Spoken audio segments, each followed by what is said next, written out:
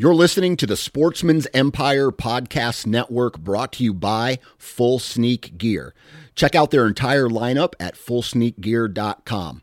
Also be sure to check out our entire stable of podcasts at sportsmansempire.com.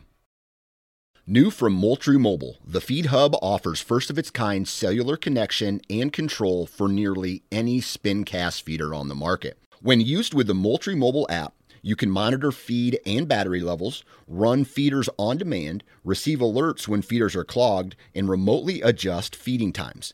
The Feed Hub is ideal for anyone who maintains feeders. Remove the guesswork and save time by planning feeder maintenance before you drive to your hunting property. For more information, visit moultriemobile.com.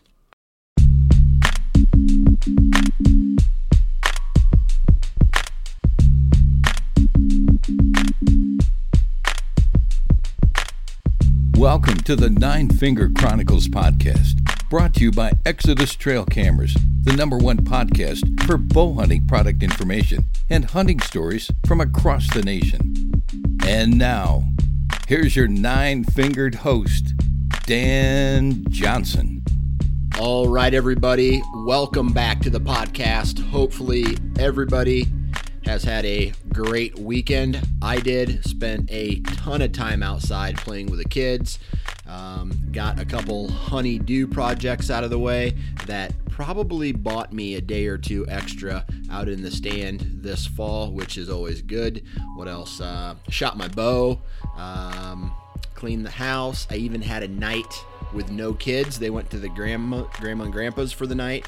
So part of that day, Saturday morning, I literally sat in a chair in my house with no TV on, no music on, just dead silence, and sat in a chair and just did nothing. And it was awesome. Sometimes I take for granted the silence in life, and then when the kids came back, my eardrums exploded, and here we are. So, this podcast, the title of this podcast is about bow reviews, right? This podcast should have actually happened in January or February, but because of conflicting schedules, my buddy Ryan, who came to the ATA show with me and shot all these bows that we're going to talk about today,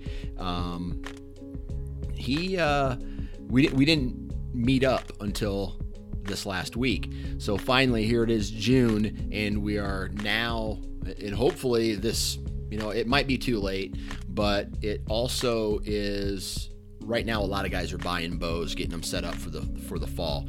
If you haven't already, or if you have already, I'm sorry I didn't get this out earlier, but if you have not, I should say, this is a perfect opportunity for, just some unbiased information about this, all the bows, not all of them, but all of them that we could fit into this specific time frame of the 3-day ATA show.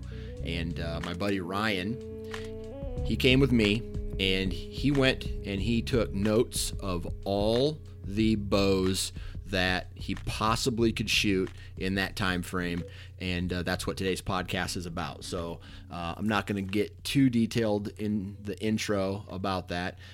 Ryan's going to do a lot of talking in this podcast, and we recorded it in the Nine Finger Chronicles headquarters, which is, I guess, a spare bedroom in this house, and that's where it was recorded, and that's where this all takes place. But sorry this took so long. I know I promised it to you guys a long time ago, but here it is finally. This is going to be a 2-part series, so this is going to be over 2 podcasts because it is over 2 hours long total, so I'm going to break it down into 2 podcasts. This is part 1. Be sure to listen to part 2 as soon as you're done with this, and then let me know what you think. Now, before we get into today's podcast, I just want to say this podcast is about bows, and one thing you need on all these compound bows that we talk about is a good rest.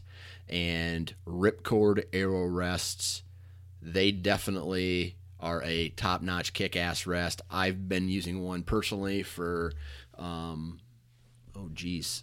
years, I think, maybe even longer, and I will not change. I just got their brand new one set on my bow 3 weeks ago now, and I got the Ace Standard.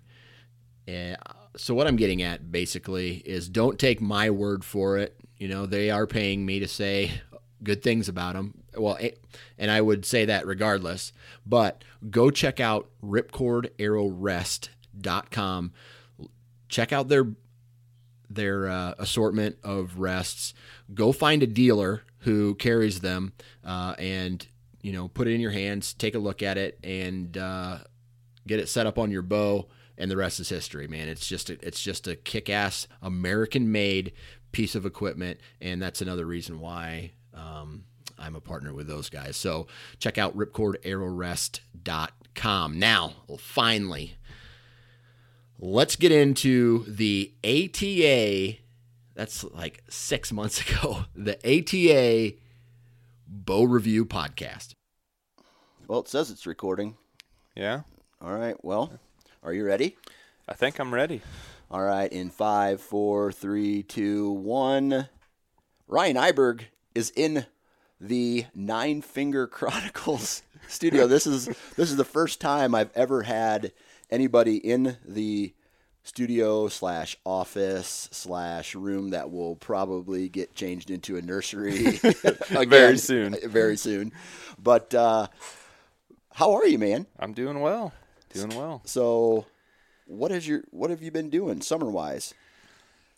Summer-wise, well, like this last weekend, I went back to Missouri. My niece graduated from high school, so yeah, did that whole thing and got a redneck on a little bit, Nice.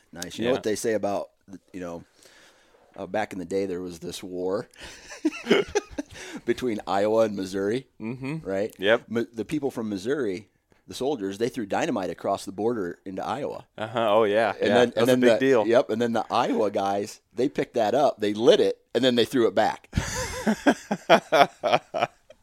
Yeah, right. That never happened. Never happened. That never happened. No, like I was telling you earlier, I consider southern Iowa it's like northern Missouri. There's no real difference. No, that like I said when you got here, it's more of a blurred line. There's not really a border. It's just like a really blurred line. Yeah. So they just had to put something on the maps because for.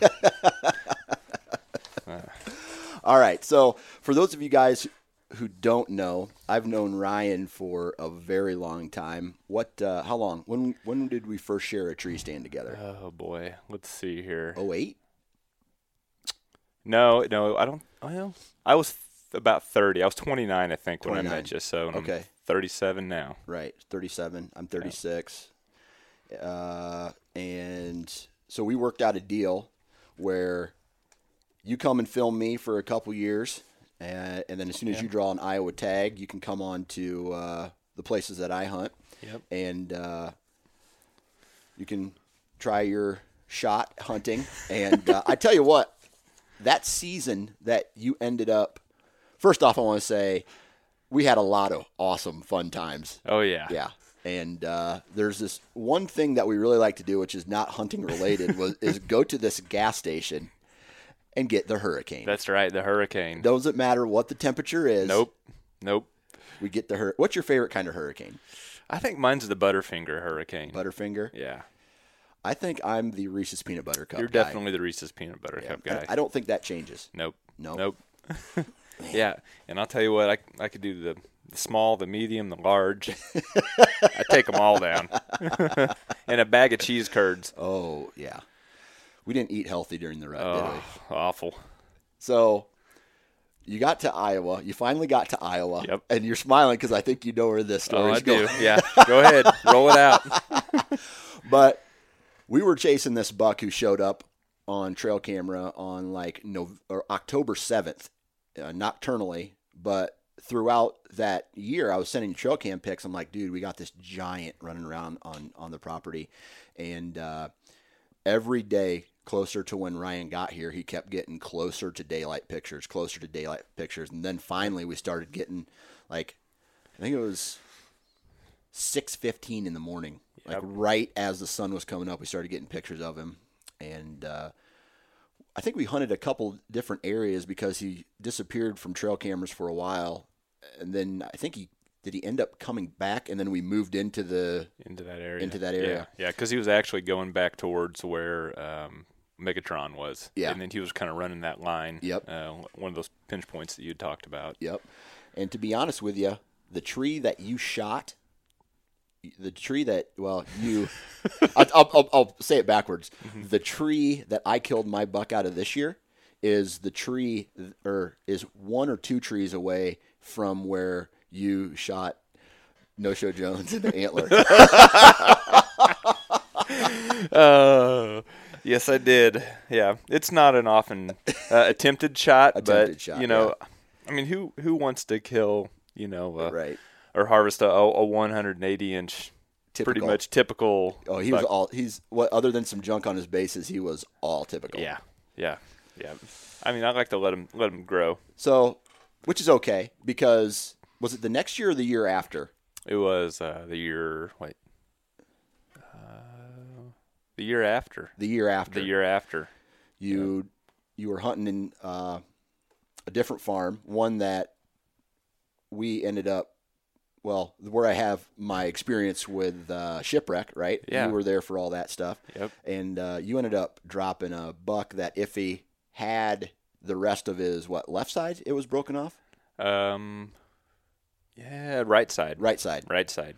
Okay, so the right side came off or was busted off. That's right. But you didn't see that. Right? I didn't see that. Like it matters anyway. Hell no. But right. It doesn't matter. Yeah. You shot if he had that other side, he would have easily been 170, right? Easily. Yeah. Did you ever measure him with it busted? I didn't. But I know.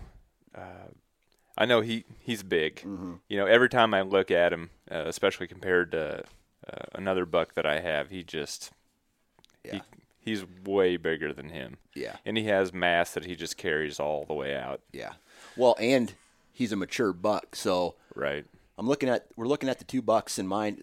This guy's head, you would look at it and you say, okay, well, this buck here, that's shitty taxidermy. Right. But the picture right next to him, that's awesome taxidermy. Right. The buck just had a small head. Right, they're identical. Yeah. And then this guy over here, the buck I shot last year, that's the kind of head that your buck has. Right. Just a big, old, fat, mature buck. Yep. So. Yeah. Yeah, I no matter what that deer looks like as far as his rack, even if I would have seen it, I probably would have shot it. Yeah. Absolutely. He was definitely the most dominant buck in the area. He's the only buck I've ever heard roar. I mean, I've told you that story a couple times, but you just don't hear that. I thought it was another hunter messing with me. Yeah. Yeah. But, anyways. So you got big plans for this upcoming season? Well, mostly with you. Yeah. Oh, yeah. Ryan and me are going to be going on an elk hunt in Colorado with one of our buddies, Adam Parr, and we're going to be going. I went on a hike yesterday with 45 pounds, and it was for the most part flat. My legs are so sore today. I had to call my wife to come pick me up after 5 miles. I'm like, nice. And she's like, where are you at? I'm like, just drive down this road and you'll see me. I'm the only grown man laying in the middle of the road. Yeah. So yeah, we got that going on. All right. And then whitetails. I think I'm actually going to hunt some public ground this year. I tell you what, man, you're in a decent county for it. Yeah. You have, I was actually looking online the other day, and the county that you live in, along the river, and then that goes through your county, and then over to the west side of it. Des Moines. I think there's some really good public land. Have you had the opportunity to get out and scout it yet? I've looked at some of it. I've done a lot of aerial scouting, on the computer. Visually, yeah. But I've not actually pounded a lot of it. Well, there's time, right? There's always time. You got some time before the season starts. Yeah. All right. So this podcast was supposed to happen in like late January. Oh, right? yeah. So, and just because of our schedules and the fact that we live 45 minutes away, I think next year when we go to the ATA show, this upcoming year, we'll just do it at the hotel right then and there. Yeah, we should. It honestly probably would have been a better podcast if we would have.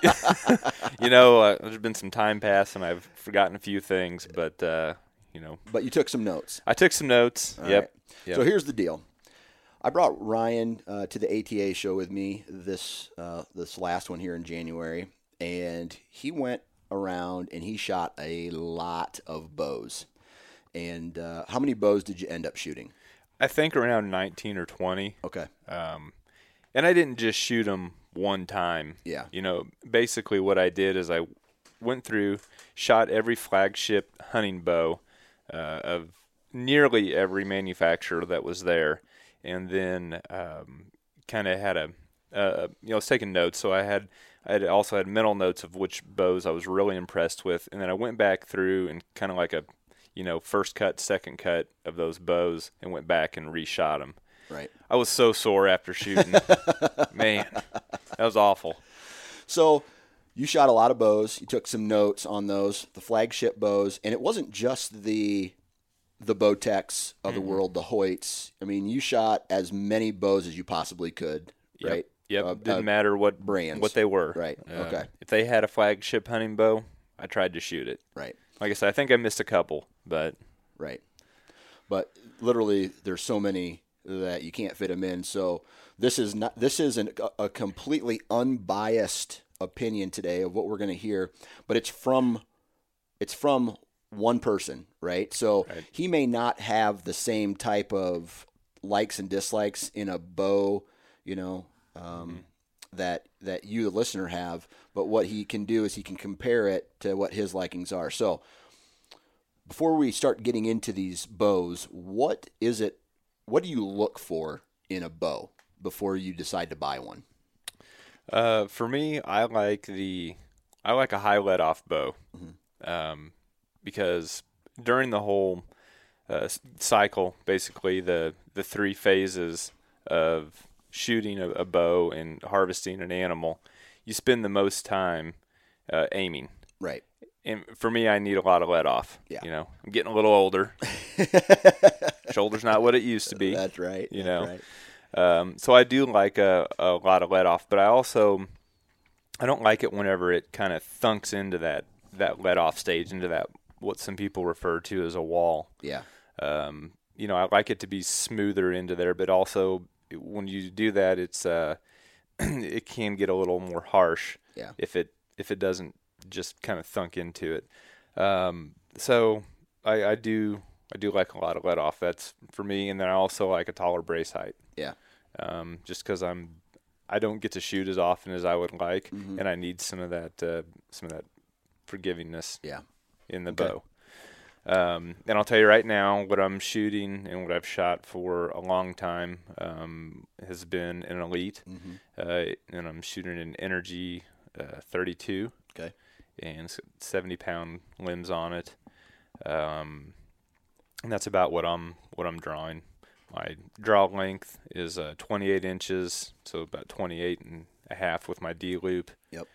I don't use a kisser button, and really that's about it for that. So, do you prefer a limb stop or not a limb stop when it comes to the draw?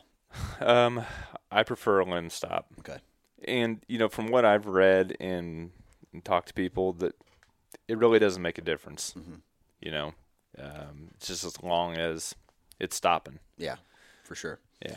No, not a spongy type of at full draw. It's right. Not spongy. Okay. Right. All right. Well, what do you say we get into it? Okay. And I'm going to let you lead the show as far as what bows you want to start off with. We'll cover what you like about them, maybe what you disliked about them. Get into some of the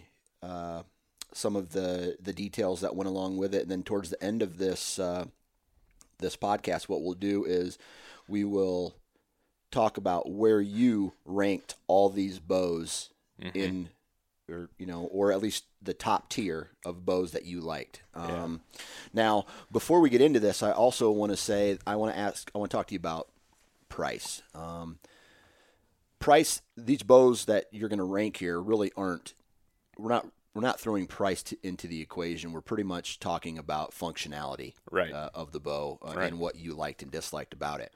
But as far as price is concerned, what is your take on the cost of a bow? Well, if it's a functionable bow and it meets all the criteria, I mean, honestly, I think the average person would, and I might be pulling this out of my ass, but they probably keep a bow from anywhere from 3 to 5 years. Yep. I mean, how long have you had your Elite? Your Elite. Before I got the Gearhead, I had the Elite. Let's see, I had like 2 or 3 different Elites from 2008 all the way until 2015, and no 16, the 2016 season. So 3 different bows in that period of time. So that fills right into that, with the longest period of time being my last bow. Right. So it's not like I go out and buy a brand new bow every year. There's guys I know who do that. Oh yeah, they've got to have it every year. Oh yeah. They just it doesn't matter what they change in it, if it's a huge change or not. They're getting that, and that's fine. That's cool. Absolutely. There might be better ways to spend your money. What do you think the average cost on a flagship bow is? On a flagship bow? Yeah. Bear. Just play, nothing bear, on it. Nothing on it. I'm going to say anywhere between $900 and $1,200. So $1,000 basically. Right around there. Okay. And depending upon who you buy it through and who you know even, that price can go down from there. Right. Based off of the brands. Right. Right. Okay. And I'll tell you, I was shocked at how much bows do cost now because, when I was hunting with a team, we were getting free bows. Yep. Or deeply discounted bows. And I had no idea that they've reached over $1,000. You know, I mean, that's a lot of money. But then if you take that and you look at it price per use, I've got a friend that he always talks about price per use or price per wear or whatever it is. Yep. And, if you keep it for 5 years, that's $200 a year. Yep. And, you go and you hunt for a couple months, maybe you hunt, 10 times. The price of that starts going down significantly. Right. I guess it all depends on, where you want to spend your money. I tell you, the way I look at it is, and it kind of goes in price per use, but what else do I do for a hobby? What else do I do? If you're the kind of guy who only goes out and spends 2-3 weekends out of the year, or only hunts 3 days during the rut or something like that, it may be in your best interest to not buy one of these flagship bows that are worth, $1,200 bear or $1,000 bear, and drop down to one of those lower price point bows that are, in the $700, even lower. Even lower, yeah.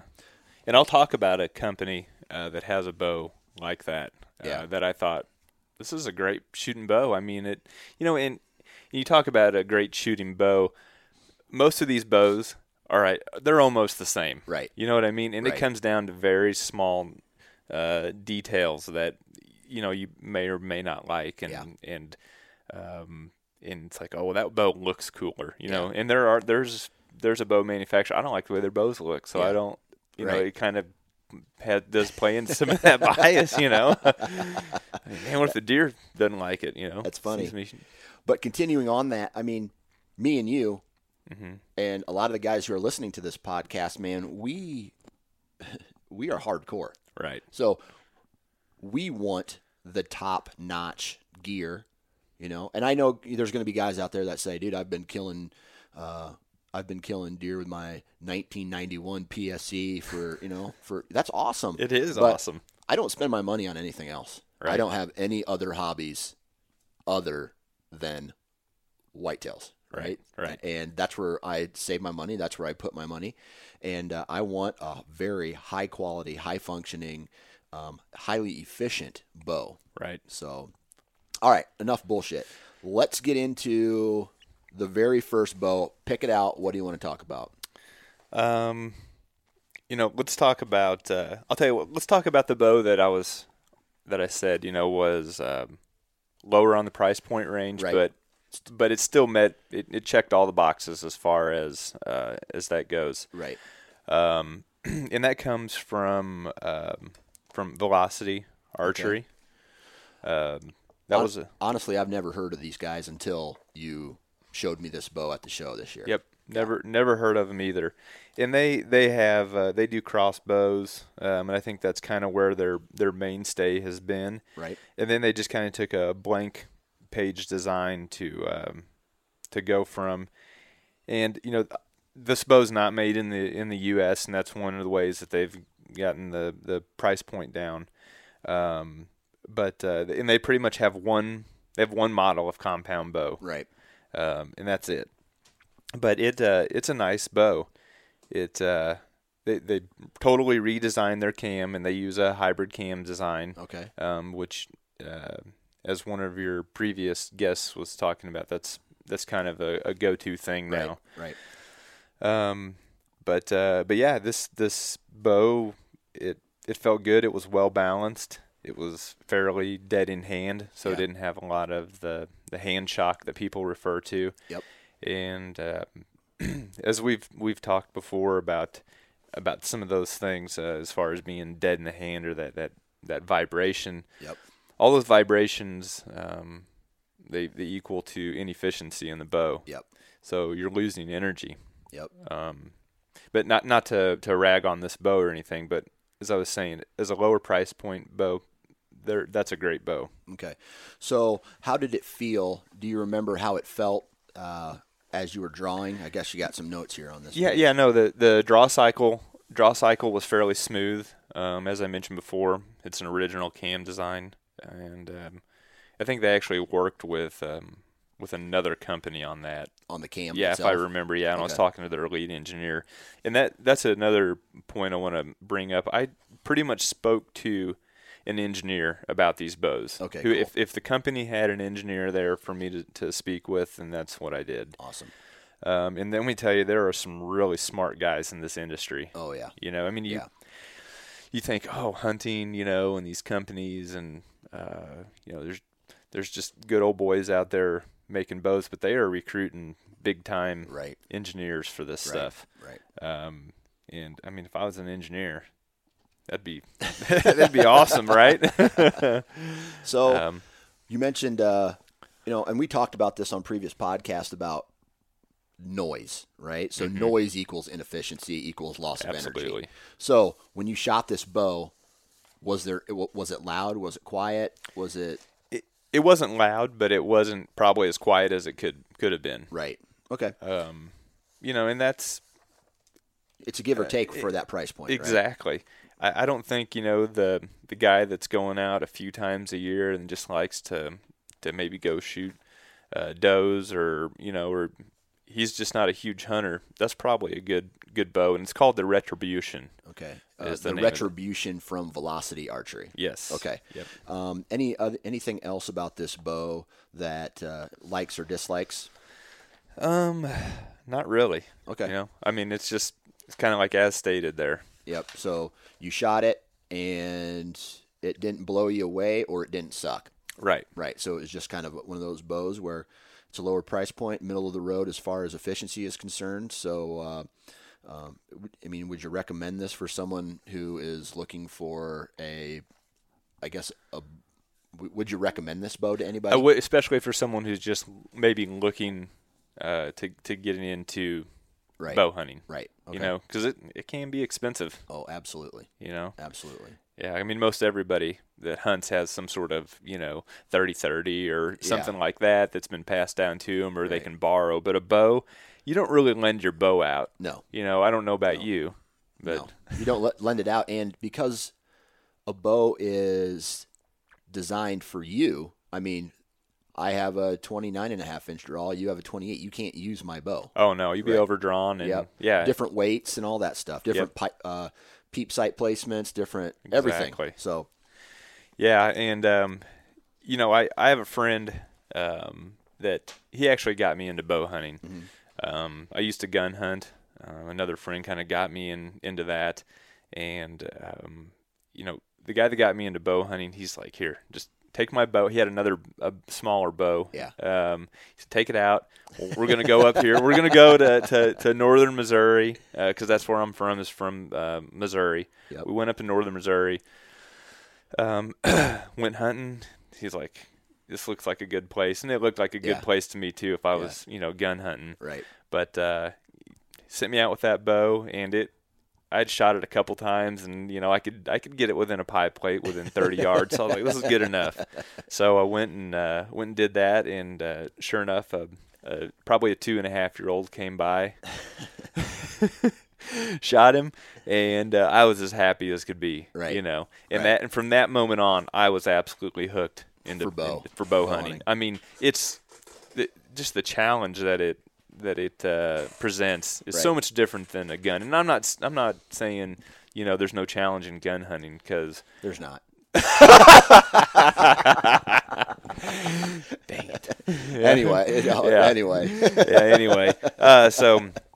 But it's just different whenever you can see that animal breathing, blinking, eating, doing all those things up close. It's just totally different. And that was a joke, by the way, for the people who are gonna email me and say, "Oh, I've had some hard gun seasons." I'm like, okay, whatever. Oh yeah, yeah. All right, next bow. Anyways, next bow. Yeah. So we just finished the Velocity, the bow from Velocity. Velocity Archery. Velocity Archery. All right. Yep. What's the next one here? Let's see here. Let's go with Bowtech. Everybody knows Bowtech. My very first bow I ever bought with my own money was a Bowtech Tribute in 2006. I spent $1,050.76.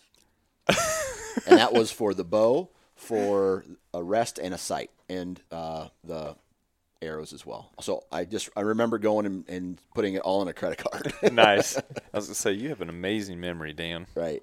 I just remember that for some particular reason. So Bowtech. Yep. Bowtech had a giant shooting area there. Yeah. As they should. Yep. They're big company. They're a big company. They're one of the big 4, big 5. Mm-hmm. And they have some big names with them as well. Shockey being one of them. Yeah. But they have some very impressive, the detailed technology. Right. They like this power shift technology, which allows you to basically customize the draw cycle, and goes into more of what I was talking about. Whenever you're pulling back, you reach the peak draw weight with your cams, and then it kind of falls over into the valley. Yep. They have a way to basically shift that without a bow press. Right, without a press. That's awesome. That's awesome. Yeah. I mean, there's just there's something to be said for that, especially whenever you're maybe going out to Colorado and something happens. Right. And that also ties into their micro sync dial, which basically has like a set screw in it that you take out or you loosen, and then you can further dial in or tune that. Yeah. They look cool. Yeah. They definitely look like a cool bow. Right. As far as shooting goes, I probably wasn't as impressed with these as what I thought I was going to be. I've never really shot a Bowtech. But their 2 flagship bows are the Rain 6 and the Rain 7. Mm-hmm. And they're both 32 and 5/8 inch. Yep. Axle to axle, and as the name suggests, 6 and 7. That's the brace height. Okay, so right off the bat, you said you weren't as impressed with their bows as you thought you were going to. Is that because Bowtech had such a big brand that you felt you should be blown away by the way it performed? Yeah. Okay. Because I mean, they get a lot of good press. Right. Recently their limbs or something, I think it was their limbs, they had a problem with their limbs cracking. Mm-hmm. Did you hear about that? Yep. Yeah, delaminating. Yeah, so huge problem there. I'm pretty sure I read where they addressed the problem and fixed it. I think that was last year's model. They addressed the problem and fixed it. But what was it about this that, made you kind of it's an okay bow? It was the draw cycle. Yeah. Rough? Rough. Yeah, rough. And when I say rough, I don't mean that it was actually like jerky or bumpy or anything like that, but it's just the transition from whenever you're pulling the bow back and whenever you finally get it settled, it's just harsh. It's difficult. It's like it's all of a sudden it's boom. It's just all right there. Yeah. And you're just pulling. But having said that, that's how they're getting speed out of the bow. Right. That's one of those things with arrow speed: cam design, brace height, and efficiency. Right. Those three things will affect your arrow speed. Okay. So that's how they're making that up. And there's, this is the way I see bows. They're one giant physics problem. Right. That's all they are. Mm-hmm. And we're rapidly approaching probably the peak of speed for a compound bow. Mm-hmm. Beyond changing something that nobody's thought of. Right. Because, and you're right, it is an equation. Mm-hmm. Because we talked with I believe it was the engineer from Bear on this podcast, and he mentioned that, unless you tweak something, there's going to be a plateau at some point that will not be broken unless you turn around and give the bow energy with the, when you release it, the limbs cause the string to pop, right? Right. And that's what shoots the arrow. But there's going to be a plateau, and unless you turn around and give a push to those limbs and a push to those cams, there's gonna be a point that you reach, an arrow, an IBO speed is only going to go so fast, right? Unless you have a 1-inch brace height, or unless your cams are the size of trash can lids, or your arrow's rocket propelled or whatever. So right, exactly. Right. Yeah, and there again, you're making the bow not shootable if right. The brace height is so short. Or the limbs are so long or whatever, but you're only going to get out of the bow what you put into the bow. Right. Which that's why guns work really well. That's right. So what did you like and dislike about this bow? What I liked about it was the speed. Yeah. You could definitely tell it was a fast bow. I just did not like how difficult it was for me to draw back, and this is the Range 6 that I'm talking about. Okay. And whenever you shoot these bows at these shows, they're gonna have them tuned so that they're probably the easiest for people to shoot. They're gonna have the stops set so that there's a nice solid wall. They're not going to be real jumpy or make it feel like the bow wants to go, which was one thing I didn't feel like this Range 6. Pulling out of your hand. Not as much. There's another bow that I'm going to talk about from Bear Archery that it was awesome. For a speed bow, that thing was amazing. Yeah. But for the Range 6, not so much. And I ended up comparing these bows to the Elite Option 6 and 7, and basically for the 6, I think that if you compared it to the Elite 6, that's probably what a lot of other guys are going to shoot as well. It is an easy bow to acquire. You can go out to Shields and there's plenty of those around, and they have that bow. Right. But the 6 I have here, it's more difficult to draw, but not as much as the Option 6. Okay. So I hate to jump around from bow to bow, but that's just we'll kind of what we'll go into that bow next. So they can hear what you're talking about. But it does have that technology. The Bowtech does have that technology where you can adjust on the fly without a bow press. Exactly.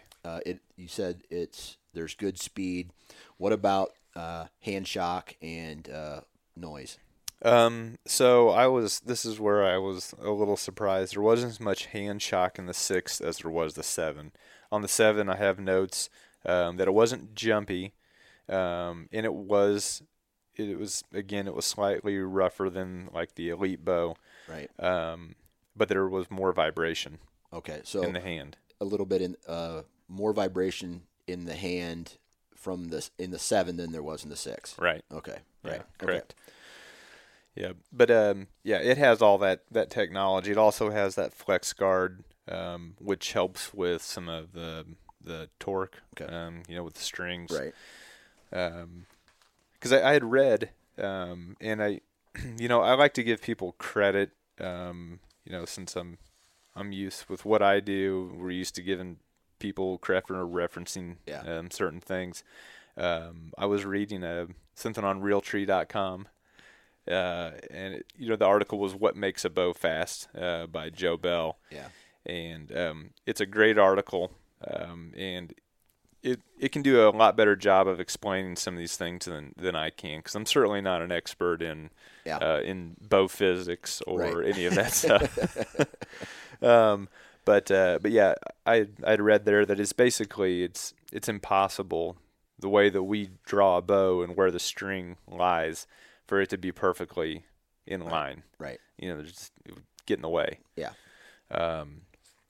And on that article, they also talked about brace height. Yeah. And we had kind of alluded to that. The shorter the brace height, the more accurate it's going to be. But it's going to be, if you can control it. Right. That is. It's not as forgiving though with that. It's going to be a little faster. So the taller brace heights, I guess they're more forgiving and they're more accurate if you have less control over the bow. Right. Which is kind of a catch-22, because a shorter brace height is more accurate. If you know what you're doing. Right. But at the same time equals more power, which means, the more power that's behind your arrow probably means at the same time less accuracy. Right? Sure.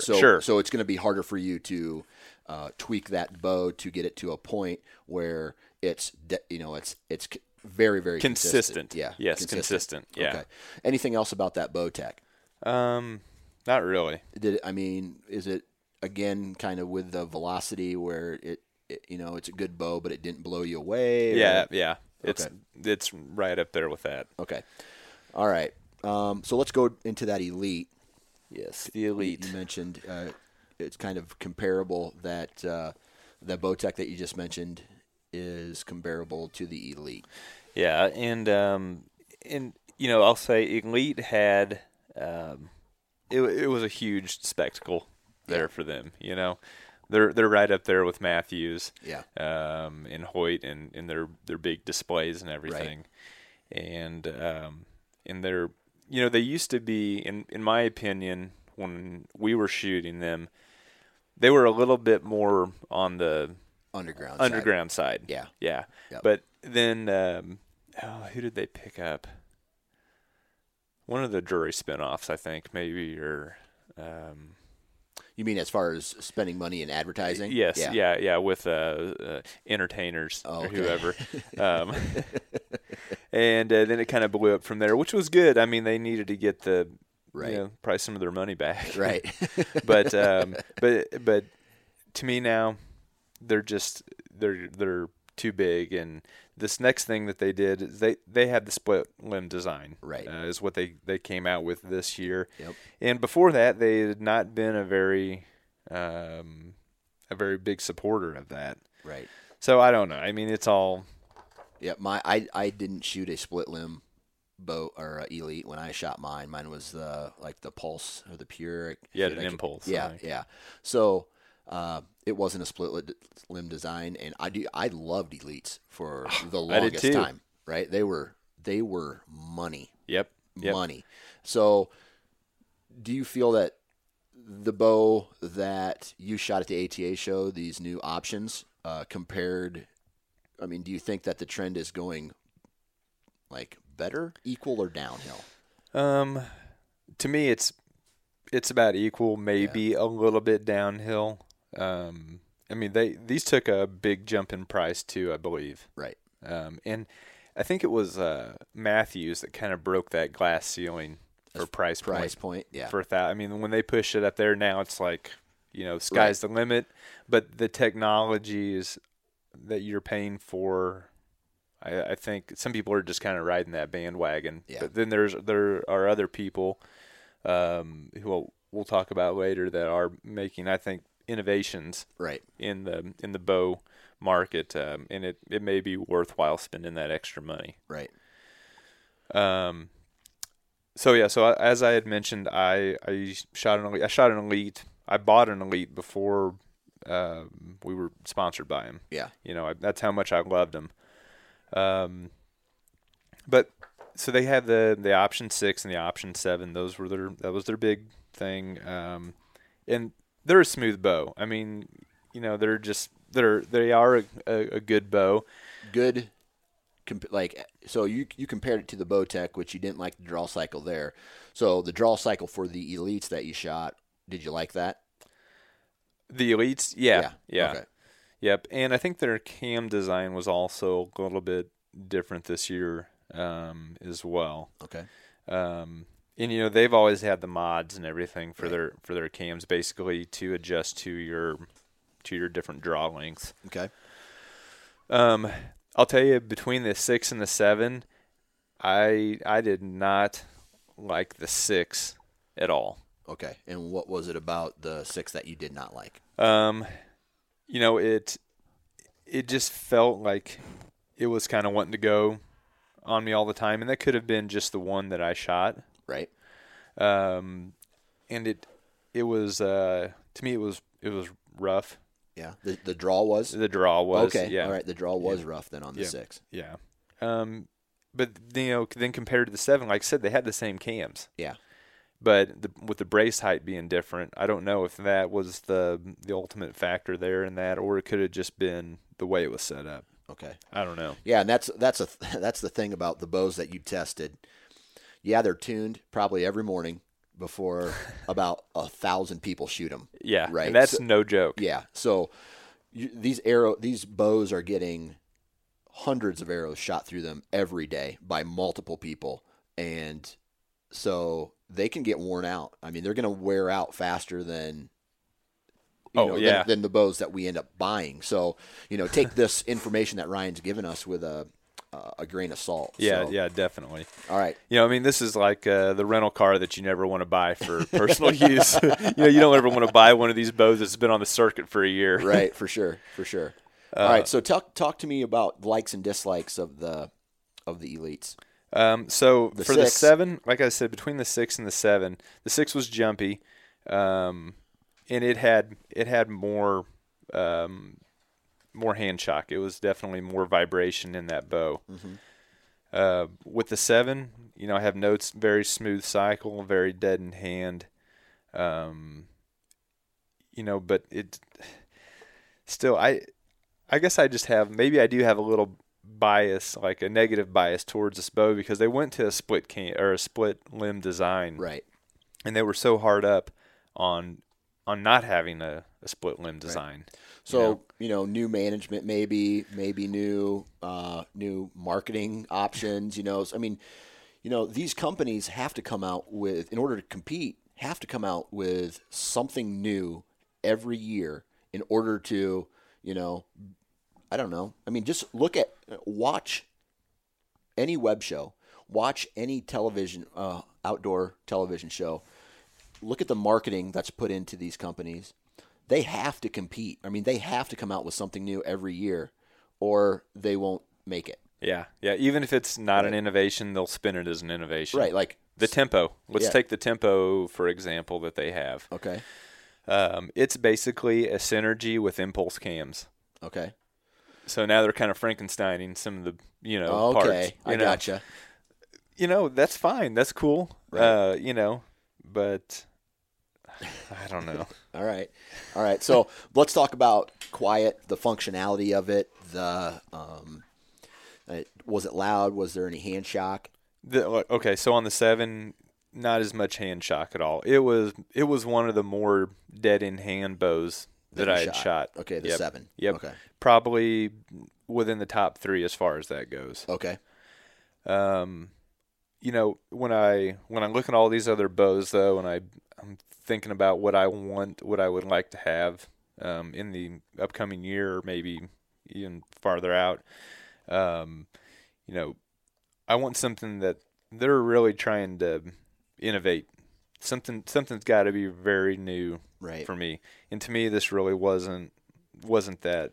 Although, if you start to look at some of these bows, they are starting to split the riser basically. Yeah. And turn the riser into 2 pieces. Yeah.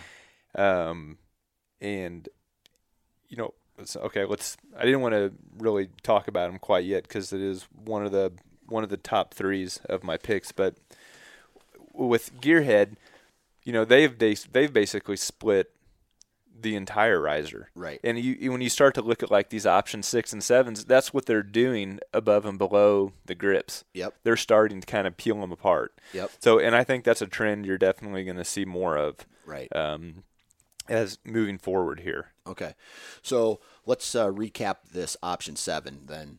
What do you want to, and then we'll go into Gearhead because you mentioned that, split riser. The split riser kind of designs. Yeah. It's an all-around solid bow for the money. If I was going to spend it though, there's 2 other bows that I would spend on it that are going to be more innovative, and I thought they shot better, basically. Okay. All right. But all in all, if you're an elite guy, the option 7 is probably going to be the one that you're going to look forward to shooting or having. All right. If you haven't already bought a bow yet, we were supposed to do this a little bit earlier. Right. Well, I mean, right now is the time where people are really starting to either start their research or, are in the process of going to shooting bows and buying them right now. Mm-hmm. So overall, you said if you had the money and you were going to spend your money on a bow, it wouldn't be an elite? It wouldn't be an elite. Okay. Nope, not this year. All right, but from a functionality standpoint, I mean, did it make your top list? I mean, you're going to run through that later, but yeah, it was the 7 did, the Elite 7 did, but as far as the 6, no. Okay. No. All right. So that's the Elite Gearhead. Yep. Let's go to that Gearhead because you mentioned their design. Yeah. So Gearhead,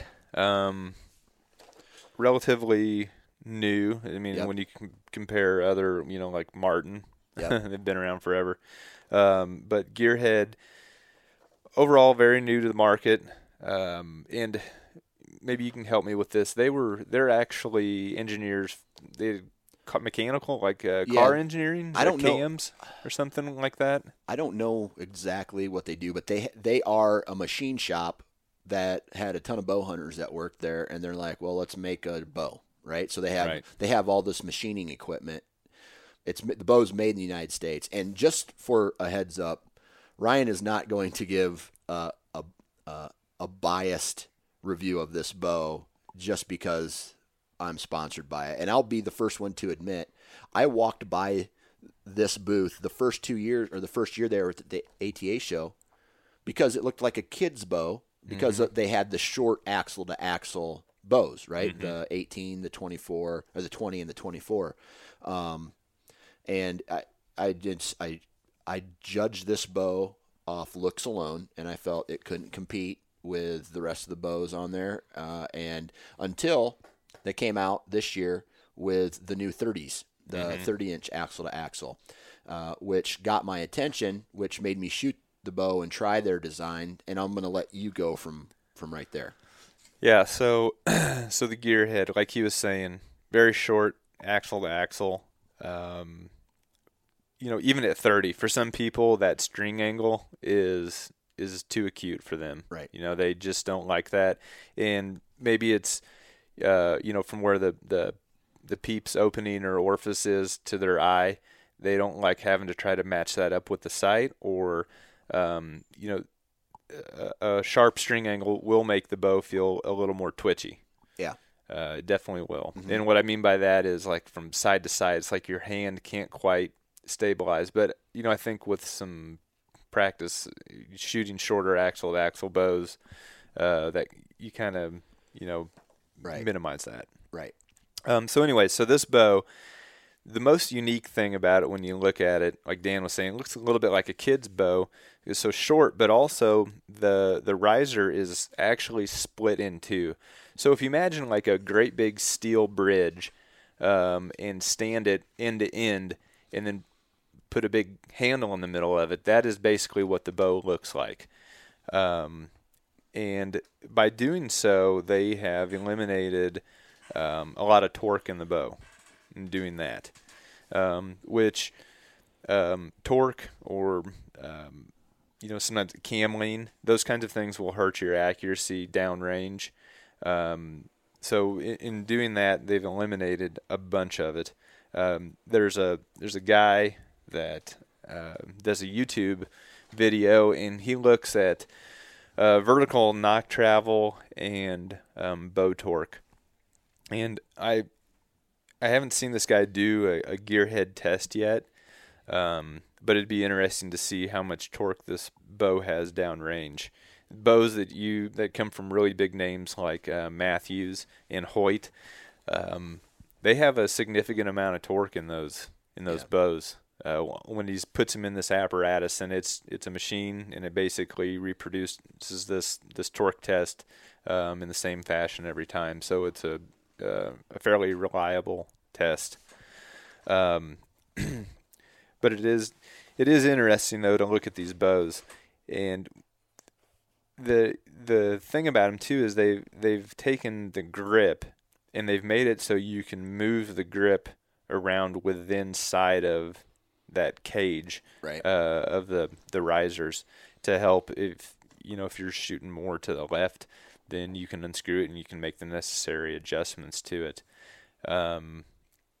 It's a neat bow, and I shot this bow a lot because it did feel different to me, and it was so quiet and so efficient. You just kind of wonder how they do it all. Are you flipping me off right now? No, remember I only have 9 fingers. Oh, that's right. Oh, I forgot. No, but it is a very quiet bow, and there was only 2 other bows that I felt would have even come close to having as good of hand feel as this bow did. And these guys are fun to talk to also because they are engineers, and I like all the specifics and the details and right. all these bows. So right. Good guys. They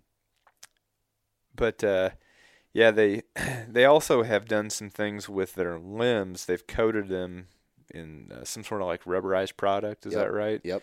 Yeah, to help dampen some of the sound, so you don't have as many of those funky little foam blocks and stuff in between your limbs and whatnot. And they have, let me see here. I have my bow in the garage. I should have brought it in, but they have one, 2, 3, 4. Looks like 4 other type of limbs, or I guess sound dampeners built into the bow already. Yeah, but not into the limbs. Yeah, right. Yeah, right. Anyways, what about the draw cycle on this bow? Draw cycle is very smooth. No real great big peak. Mm-hmm. Settle into the valley easy. Let's see here, and it feels like it feels fast, and I don't know if that's because it's so quiet that you don't hear as much of the bow making noise, and then you hear the thump into the target, mm-hmm. or if they're just fast. Right. Now, here's one thing that I want to talk about just briefly, and I want to get your opinion on it. You hear these guys, for example, you got Randy Johnson, right? He used to be a pitcher. He's a Hall of Fame pitcher, and he could throw 100 miles an hour, right? Mm-hmm. Some of these guys are throwing 100 miles an hour, and their speed, right? But then you got some guys, and they say he throws hard. Now, he's not hitting 100 miles an hour, but he's throwing hard. Now, I've never really got what that meant until recently. And I've noticed there's some bows out there that will just frickin' fire an arrow down, but it doesn't seem like it has that punch towards at the end of, when it hits the target. Then there's other bows that are not as fast, but there's some kind of momentum that is carried where it just smacks the target at the end, and it's just like a hammer instead of a pin. You know what I mean? Right. Yep. And this is me again. This is my opinion of it. I feel that this bow does that with an arrow. It's not fast. It's not. I mean, there's 10 other bows that you're going to review today that are faster than this bow. Right. Right. But in my opinion, it carries something about the momentum that's carried with the arrow downrange. Like the velocity is higher. Something like that. Yeah. And I don't know. I wish I knew more about physics to be able to help explain all that. Yeah. But like you said, there is something about the way that the bow, when the arrow is traveling downrange, and it's so quiet leaving the bow, and then just thumping the target. Yeah. And maybe it could be because the bow is so quiet that you are actually not. Your ears are not distracted by that noise, and you can actually hear it. And that could be it too. But yeah. And so when we were talking about the three things, that affect basically arrow speed, the efficiency portion of that, that's where this bow really shines or appears to. And really the other top pick for me that we'll review today too, it's very efficient as well. Right. There's nothing really amazing about the cam design, because let's face it, they've pretty much mapped out the perfect cam for whatever person feels like it feels the best. That's going to be the most efficient cam design. Right. There's only so many ways you can make that elliptical design. Right. Or tie two cams together, or tie it to the limb, or whatever. There's only so many ways you can do that. Right. So the strides they're going to make are going to be in the efficiency of the bow, which there's bows now that are 90+% efficient. Yeah. So how much speed are you going to get out of another 10% of efficiency? I don't know. I'm sure there is an equation, and somebody at MIT, could figure, but they're not going to waste their time doing that for us, know. For sure. And that can be done with any of this equipment, as long as you take the human component out of it, and it's just a standard, test. But that's the other thing too, is trying to help. Maybe one company does something with a bow that takes more of that human air out of it, and makes it shoot better for you. Yeah, right, for sure. Yeah. So, Gearhead obviously has the shorter axle to axles and the 30 axle to axle. It comes in the carbon.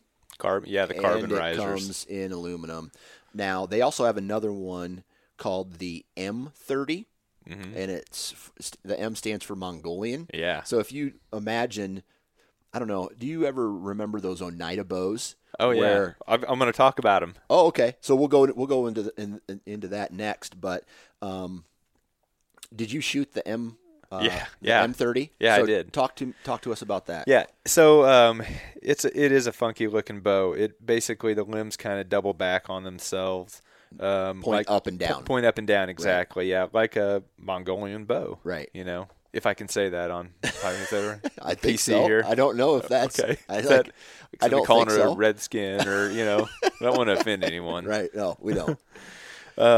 Too late.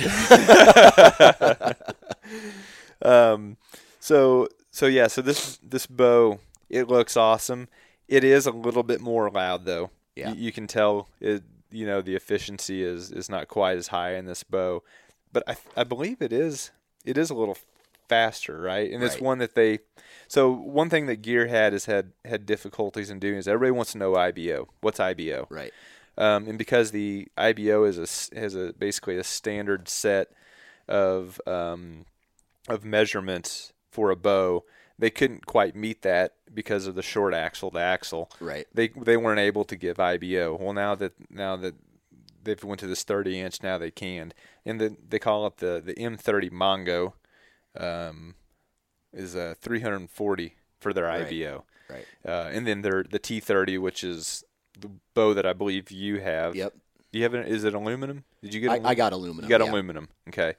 So it was a 325 IBO. That's pretty good. Yeah. That is. So the Mongo, it may not be for everyone, but it looks awesome. And if it was a little quieter, that probably would have been my pick for as far as the gearhead bows go. Yeah. But I did enjoy shooting the T30. It's a fun bow to shoot. Yeah. I really like the carbon fiber. Yeah. I've told you about my speed skating days, But let's have a little intermission here and talk about back in the day. My buddy Ryan here was a speed skater and we're not talking rollerblades. We're talking the 4 old school 1970 quads, the roller skate. The roller skate. That's right. Yep, that's right. At one point, I was third in the nation. No shit, really third? Yeah, it's basically the junior Olympic category. Okay. And it's you were junior Olympic if you were 3 years or newer to the sport, basically. Right. So yeah. So I've always been kind of a little bit of a gear nut though, because you always wanted to tweak your equipment and have the lightest stuff, and for sure. Of course in the 90s, because that's when this was. In the 90s, dude. Skate or die. That's right, skate or die. In the 90s, carbon fiber was a big deal, and they were just starting to really use it in all the skate boots and stuff. So now to see this put back into like bow technology, it kind of it's like a throwback for me. I've been using carbon for years. That's man. right. Yeah, guys, rookies. And it's not like some people, there is a difference between carbon. Some people, when they say carbon, you hear or you see it's just basically ground up carbon. It's really, really small, and they compress it. They put some resin in it, and that makes it however it is. But to truly get the strength out of carbon fiber, they orientate the fibers, the strands of the carbon, which are they're so small, they're smaller than a hair, and they orientate those and they stack them on top of each other in alternating patterns. And I talked to one of the engineers at Gearhead, and he said they have a company that does that for them. They make these sheets, sheets, yes, yeah. And then they take them and then they mill them into the risers that they have. Right. So that's awesome to see that. It's true carbon fiber. Right. It's not carbon, which you hear carbon bows. A lot of these bows are carbon, but they're not carbon fiber. Right. Which takes away the durability and the strength. Yeah. Right. Yeah. And it might be splitting hairs for some people. Carbon's carbon. It's light. Because you're a nerd. Because I'm a nerd. Carbon fiber's awesome. And I like the matte finish that it has. It's not this high gloss, high sheeny kind of thing that's going to, attract a animal or maybe your wife's attention. Yeah. If you're buying this under the radar. Which I can't ever do. My wife knows everything that I spend. Is that new?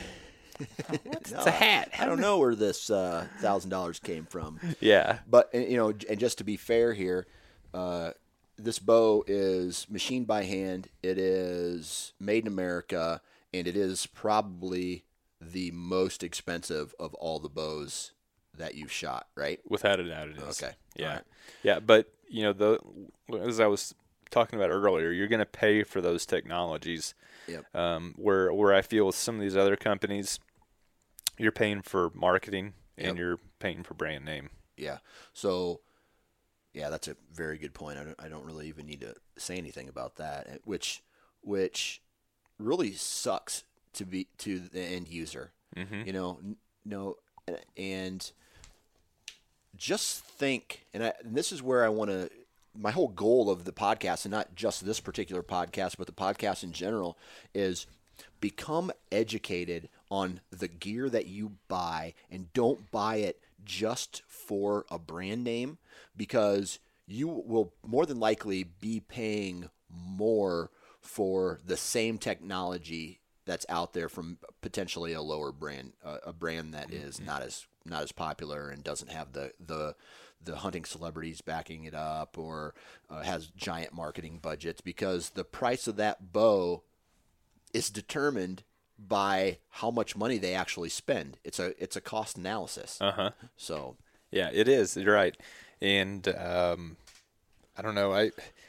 I feel that the hunting industry is still one of those industries where, you can spend a ton of money, obviously, on some of these bows and not get the best for your money, the most bang for your buck. For sure. Now, there are some products out there, that, like Sitka. Sitka has awesome gear. I mean, it performs the way that they describe it will. Yeah. I used it for the first time this past season, and I'd been a big Grey Wolf Woolens user before that. For sure. But the technology, just with the layering and the way they do their zippers and the way they like mate the Gore-Tex together and make it seamless. All those little details that they have spec'd out, they pay off to me. They pay the big dividends. And there are some companies that are doing it probably a little bit cheaper, but you're going to miss some of the customization features. For sure. And that's not just with bows or apparel. That's for all companies. Yeah. Right. Yeah. So, all right. Any additional likes or dislikes for the Gearhead? No, I was trying to think of one of their newer. Oh, I already mentioned it. Being able to take the grip. Which, so it is a carbon grip. Right. It's not carbon fiber. When they say they have an all-carbon bow, it is a carbon grip. I can only imagine how much money it would cost to make a carbon fiber grip. Yeah. It would be ridiculous. Yeah. And probably also for its use, it probably wouldn't work that well anyways. Right. But anyways, yeah. So Gearhead, they've got that movable, adjustable handle. That seems like a pretty sweet option to have there. And there was something about that you could move that handle any way you wanted, but it wouldn't affect you didn't have to basically reset up your bow. Readjust it. Or to readjust it, yeah. I should know what you're talking about, but I don't. I can't remember. I think you can, if you're off one way or the other, I think you can adjust the handle a hair, and it will act as moving the sight, or not the sight, but the rest. That's right. Yeah. Okay. Yeah. Right. So anyways, so that's cool stuff there. All right. Now let's go to that Oneida. Okay. Let me see here. Where are my notes for Oneida? They're in a big book here somewhere. Oh, they're in this one. Okay. So Oneida, yeah, they were in the back of ATA show. The second bow I ever had was an Oneida. Oh yeah. Oh dude, and I'm talking. This was get you teary-eyed then, kind of. Yeah. Well, it looked like this Kestrel that they have. It looks similar to that, but I just remember, I thought it looked so badass, right? Right. And when I would draw it back, it'd be like, it was, if I knew back then, I didn't know anything about, efficiencies or draw or anything like that. And like we said, there is a bow for absolutely everybody out there. Oh, yeah. All right, so talk about Oneida. So Oneida, I don't know if they actually kind of went out of business for a while, or they just kind of, fell under the radar. But Bass Pro picked them up. They bought the company. And they basically kind of brought this thing back to life. And what they've really done is they've really marketed more towards bow fishing, it seems like. Right. That seems to be one of their big markets there. Right. And honestly, it'd be probably good for it because it is a little bit louder. Yeah. I mean, of all the bows, I think this was the loudest bow. I have it on here. I was looking for the note. Loudest bow, most hand vibration. Yeah. But it's interesting though, the draw cycle. It starts out like a recurve, which I'd never shot a recurve, or maybe I had one as a kid, but I hadn't shot one until we went to the ATA show and we started shooting some of those tribe bows. So it starts out like a recurve. It's very hard, but then it's exceedingly easy though because there's like 4 cams on it. Towards the back of it, and I mean it just becomes nothing, So it's way harsh up front, but it's an interesting bow, that's for sure. So to give it a fair chance, it was hard on the draw, right? Mm-hmm. And it initially, but once you got to full draw, it was very smooth. Oh yeah, I mean you could hold it forever. There was nothing. As far as like, so some bows, whenever you pull them back, you like pull them and they're just like, they are a little bit jerky, but it's not because there's any sort of rough spots in the cams or anything, but it's just because they're pulling so damn much, and you're trying to get those limbs together. But with that one, it was smooth. It was a hard smooth, is how I would describe it. It was hard to pull back, but smooth to do so. Smooth to do so. Okay, yeah. Gotcha. Yeah. Now, like on a graph, it would, it'd probably take a very nice curve. So was this Kestrel flat at first, and then, I'm sorry, Kestrel? Yeah, was this Kestrel their flagship bow? Or was it this Phoenix? I think the Phoenix was the one they were pushing more. Yeah. And it looks like that's what I shot was the Phoenix. Okay, so and just because the design is so different, and like you mentioned, it's a completely different feel. That draw cycle is completely different than any other cam, traditional cam bow that we're going to discuss today. But the price, it looks like the price is is higher. It's high, yeah. Right. So we're talking $1,200 for the Phoenix and $1,400 for the Kestrel, which puts it. It's got to put it up at the top, but so I don't know how a guy could justify buying a bow like that if it's a higher price point, but the functionality is not just not there as far as other. I mean, is there anything else that from a design or innovation standpoint that this bow has that's not there with what we discussed today? I don't think so. I think the innovation came with the cams being on the risers and not, or on the riser and not on the limbs. Right. It's opposite of what you would think. Okay. So I wonder about that. I don't know. I don't see an IBO on here, and honestly, I haven't researched it. But as far as the weight, because you put the cams on the end of the limbs and throwing weight and keeping it going. I don't know if there's any difference in that or not as far as the speed, but right. They are definitely, on here, the number one choice for serious bow fishermen around the country. Right. Pick one up today. So it John looks Paul like Morris, Yeah, so it looks like their marketing might be whitetail second and bow fishing first. I think almost? so. Yeah. And I don't know. I've never bow fished. Yeah. Looks like a blast, Yeah. and maybe there's something about that, and maybe some of your listeners can comment to bow fishing. Right. Maybe there's something to this bow that does make it more advantageous for that. Right, for sure. I don't know. Okay. So this is a kind of a hunting podcast, not necessarily bow fishing. Is this a bow that would even make a list, any type of list for you? No, other than just looking cool. Yeah. So from a look cool standpoint, it looks different. It looks different. I don't know about cool, but it looks different. Okay. Looks different. All righty. Well, let's see. Just because I have this right here, New Breed Archery. Yep, they've been on the podcast before. Have they? Yep. Yeah. And I missed that one. I guess. Talked with the owner. I forget his name, but I talked with him at the ATA show, and I think they jumped to traditional this year as well. They did, yeah. Yep, that was I think one of their big pushes there. I didn't shoot their traditional. Right. So let's talk about their flagship bow. What is it?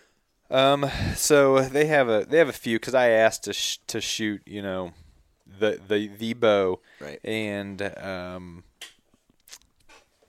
I believe, sorry for everybody while he's looking. I mean, you can probably hear my chair. I got a squeaky chair. I'm sorry. Yeah, I'm flipping through pages. There's papers. No, that's all right. Somebody will leave a comment about it, because I could hear that clock ticking in the background whenever you and Mark were doing Wired to Hunt. It just pissed me off. I had to take that clock down because you're the person who bitched about it today. It drove me nuts. All right, new breed. Okay, so new breed, yeah. The one I believe that I shot was the Blade. Okay. And nothing about their bows just completely knocked my socks off. I'll tell you that. Okay. And they didn't make my top 4 or 5 or whatever. But overall, of all of them, I think I had 9 bows that I thought were like, basically, I had first tier, second tier, and a third tier. They were in the third tier of that. I mean, they are a solid all around bow. They're under that $1,000 price point, not by much, but they are. There's not a lot of great big innovations with that. Right. With that bow, though. All right. So if it's right in the middle for you, it's a decent bow, but it's not the best. It doesn't suck the worst.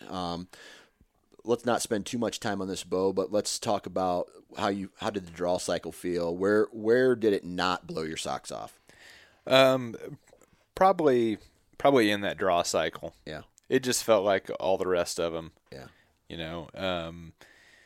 And I'm trying to think. I didn't write an actual note on this one on here, but I believe it was one of the ones that was a little bit more of the breakover and then just kind of boom.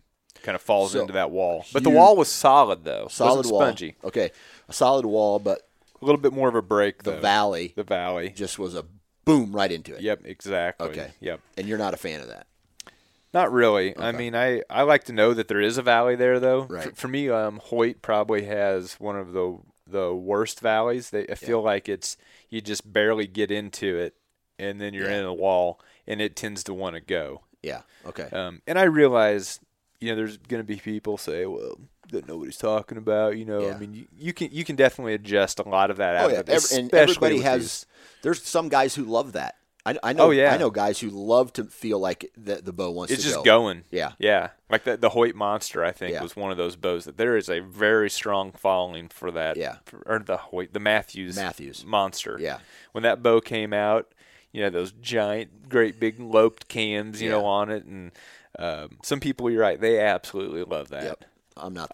Yeah, I'm not either. Like I said, I like the let off. I like the easy chair. Yeah. Kind of sit back in it and just wait. Right. So nothing here real special for me. They do kind of have they have a 6 and 7/8, a 6-inch and a 6 and 7/8 inch brace height, so not quite the 7-inch. Maybe you want some of that forgivability, so you go to the 6 and 7/8. I mean, it's not a huge difference. A lot of them, if you look at most of them, they allow a 1/4 inch deviation from the brace height, anyways. So you'd say that this bow kind of falls in with a group of bows that it's not. I mean, if you spend your money on it, you're not gonna get the best bow on the market, but you're not gonna get the shittiest bow on the market. Exactly. Okay. Yeah, exactly. And they have a lot of people shooting their bows. Yep. And definitely, I think maybe as the name suggests, new breed, there are a lot of younger shooters. They do seem to kind of also focus on that a little bit more, which is great for the hunting industry, right? For sure. Trying to get the kids involved in it. Okay. All right. So what's next? New breed.